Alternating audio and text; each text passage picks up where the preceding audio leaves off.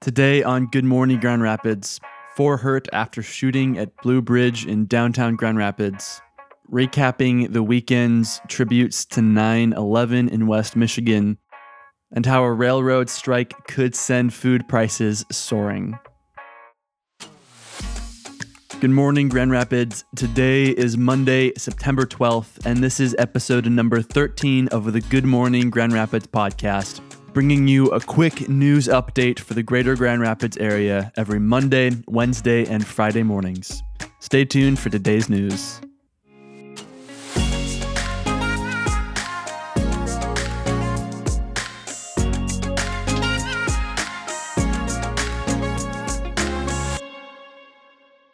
Good Morning Grand Rapids is produced by InPhase Media, a Grand Rapids-based podcast production agency. InPhase Media produces podcasts in sync with your business goals and values in order to create a podcast that can increase brand awareness, strengthen community relationships, and drive business growth. Go to inphasemedia.co to learn more about what a podcast could do for your business.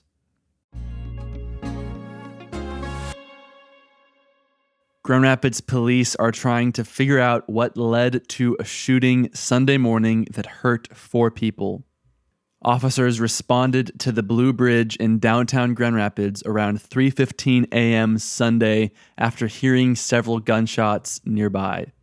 Upon arrival, police found what they described as a large, disorderly gathering, and they found 4 adult victims who were suffering from non-life-threatening injuries.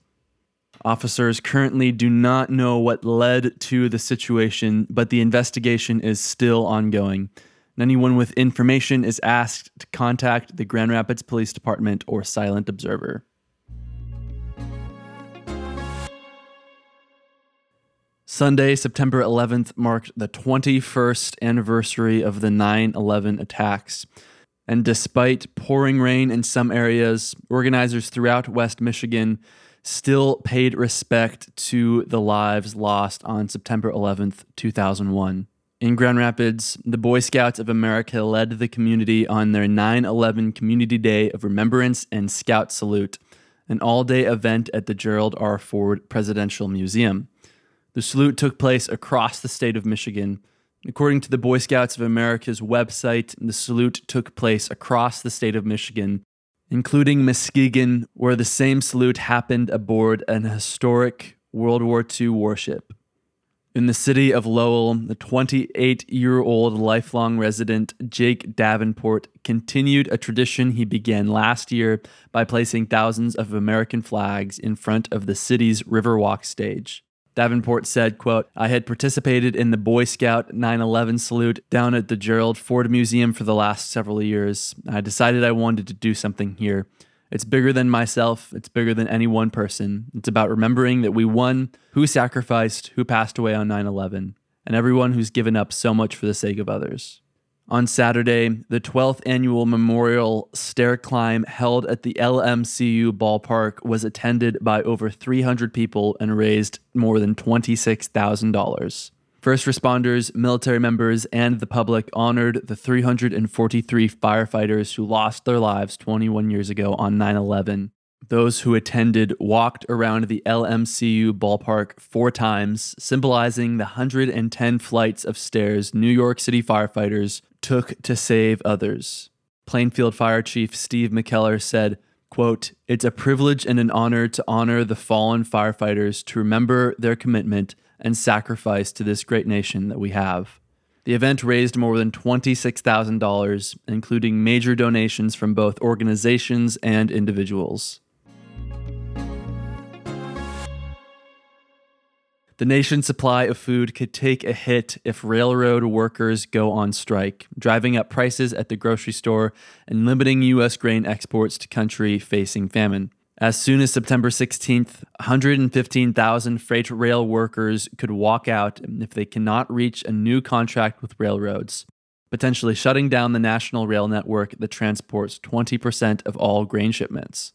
Although unions want to avoid a strike, and Congress does have the power to block a strike, the U.S. food sector is rattled by the idea of a national railroad shutdown in the middle of peak harvest season.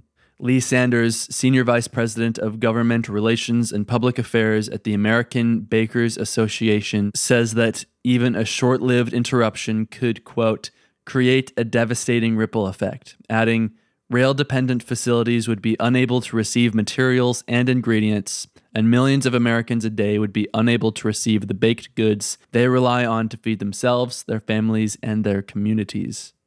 Already, soaring food costs, which agricultural groups blame partially on existing railroad disruptions, have hit American families at the grocery store. As of July, grocery prices had risen 13% over the previous year, the largest annual increase in more than 4 decades, according to Labor Department data. But U.S. rail workers could legally strike as soon as September 16th after the White House-appointed Presidential Emergency Board released recommendations last month meant to bring railroads and unions closer to a deal. 5 unions have reached tentative agreements with railroads on a contract based on the Presidential Emergency Board's recommendations, calling for 24% raises over 5 years and back pay, but doesn't address workers' concerns about long hours and limited time off. But the bulk of rail workers belong to unions that haven't struck a deal, and a recent online survey from grassroots group Railroad Workers United found that more than 9 in 10 railroad workers would vote to reject the Presidential Emergency Board recommendations and go on strike. If workers do vote for a strike, Congress would likely intervene to block it, and they could then vote to fast-track a new contract. Railroads, retailers, growers, and other industries are largely urging lawmakers to simply implement the terms laid out by the Presidential Emergency Board, but some business groups are worried about the prospect of a slow congressional response to a rail walkout. Eager to avoid more economic disruption just before November, the Biden administration is pushing unions and railroads to secure an agreement before the issue comes before Congress. Labor Secretary Marty Walsh joined a negotiation session Wednesday before the National Mediation Board. A White House official said, quote, "We are confident the parties will make every effort to negotiate in good faith towards a mutually acceptable solution, and we urge both sides to do so promptly." This has been episode number 13 of the Good Morning Grand Rapids podcast, bringing you a quick news update for the greater Grand Rapids area every Monday, Wednesday, and Friday mornings. To stay up to date on the latest news, subscribe to the podcast on your favorite podcast platform and find us on Instagram at Good Morning Grand Rapids.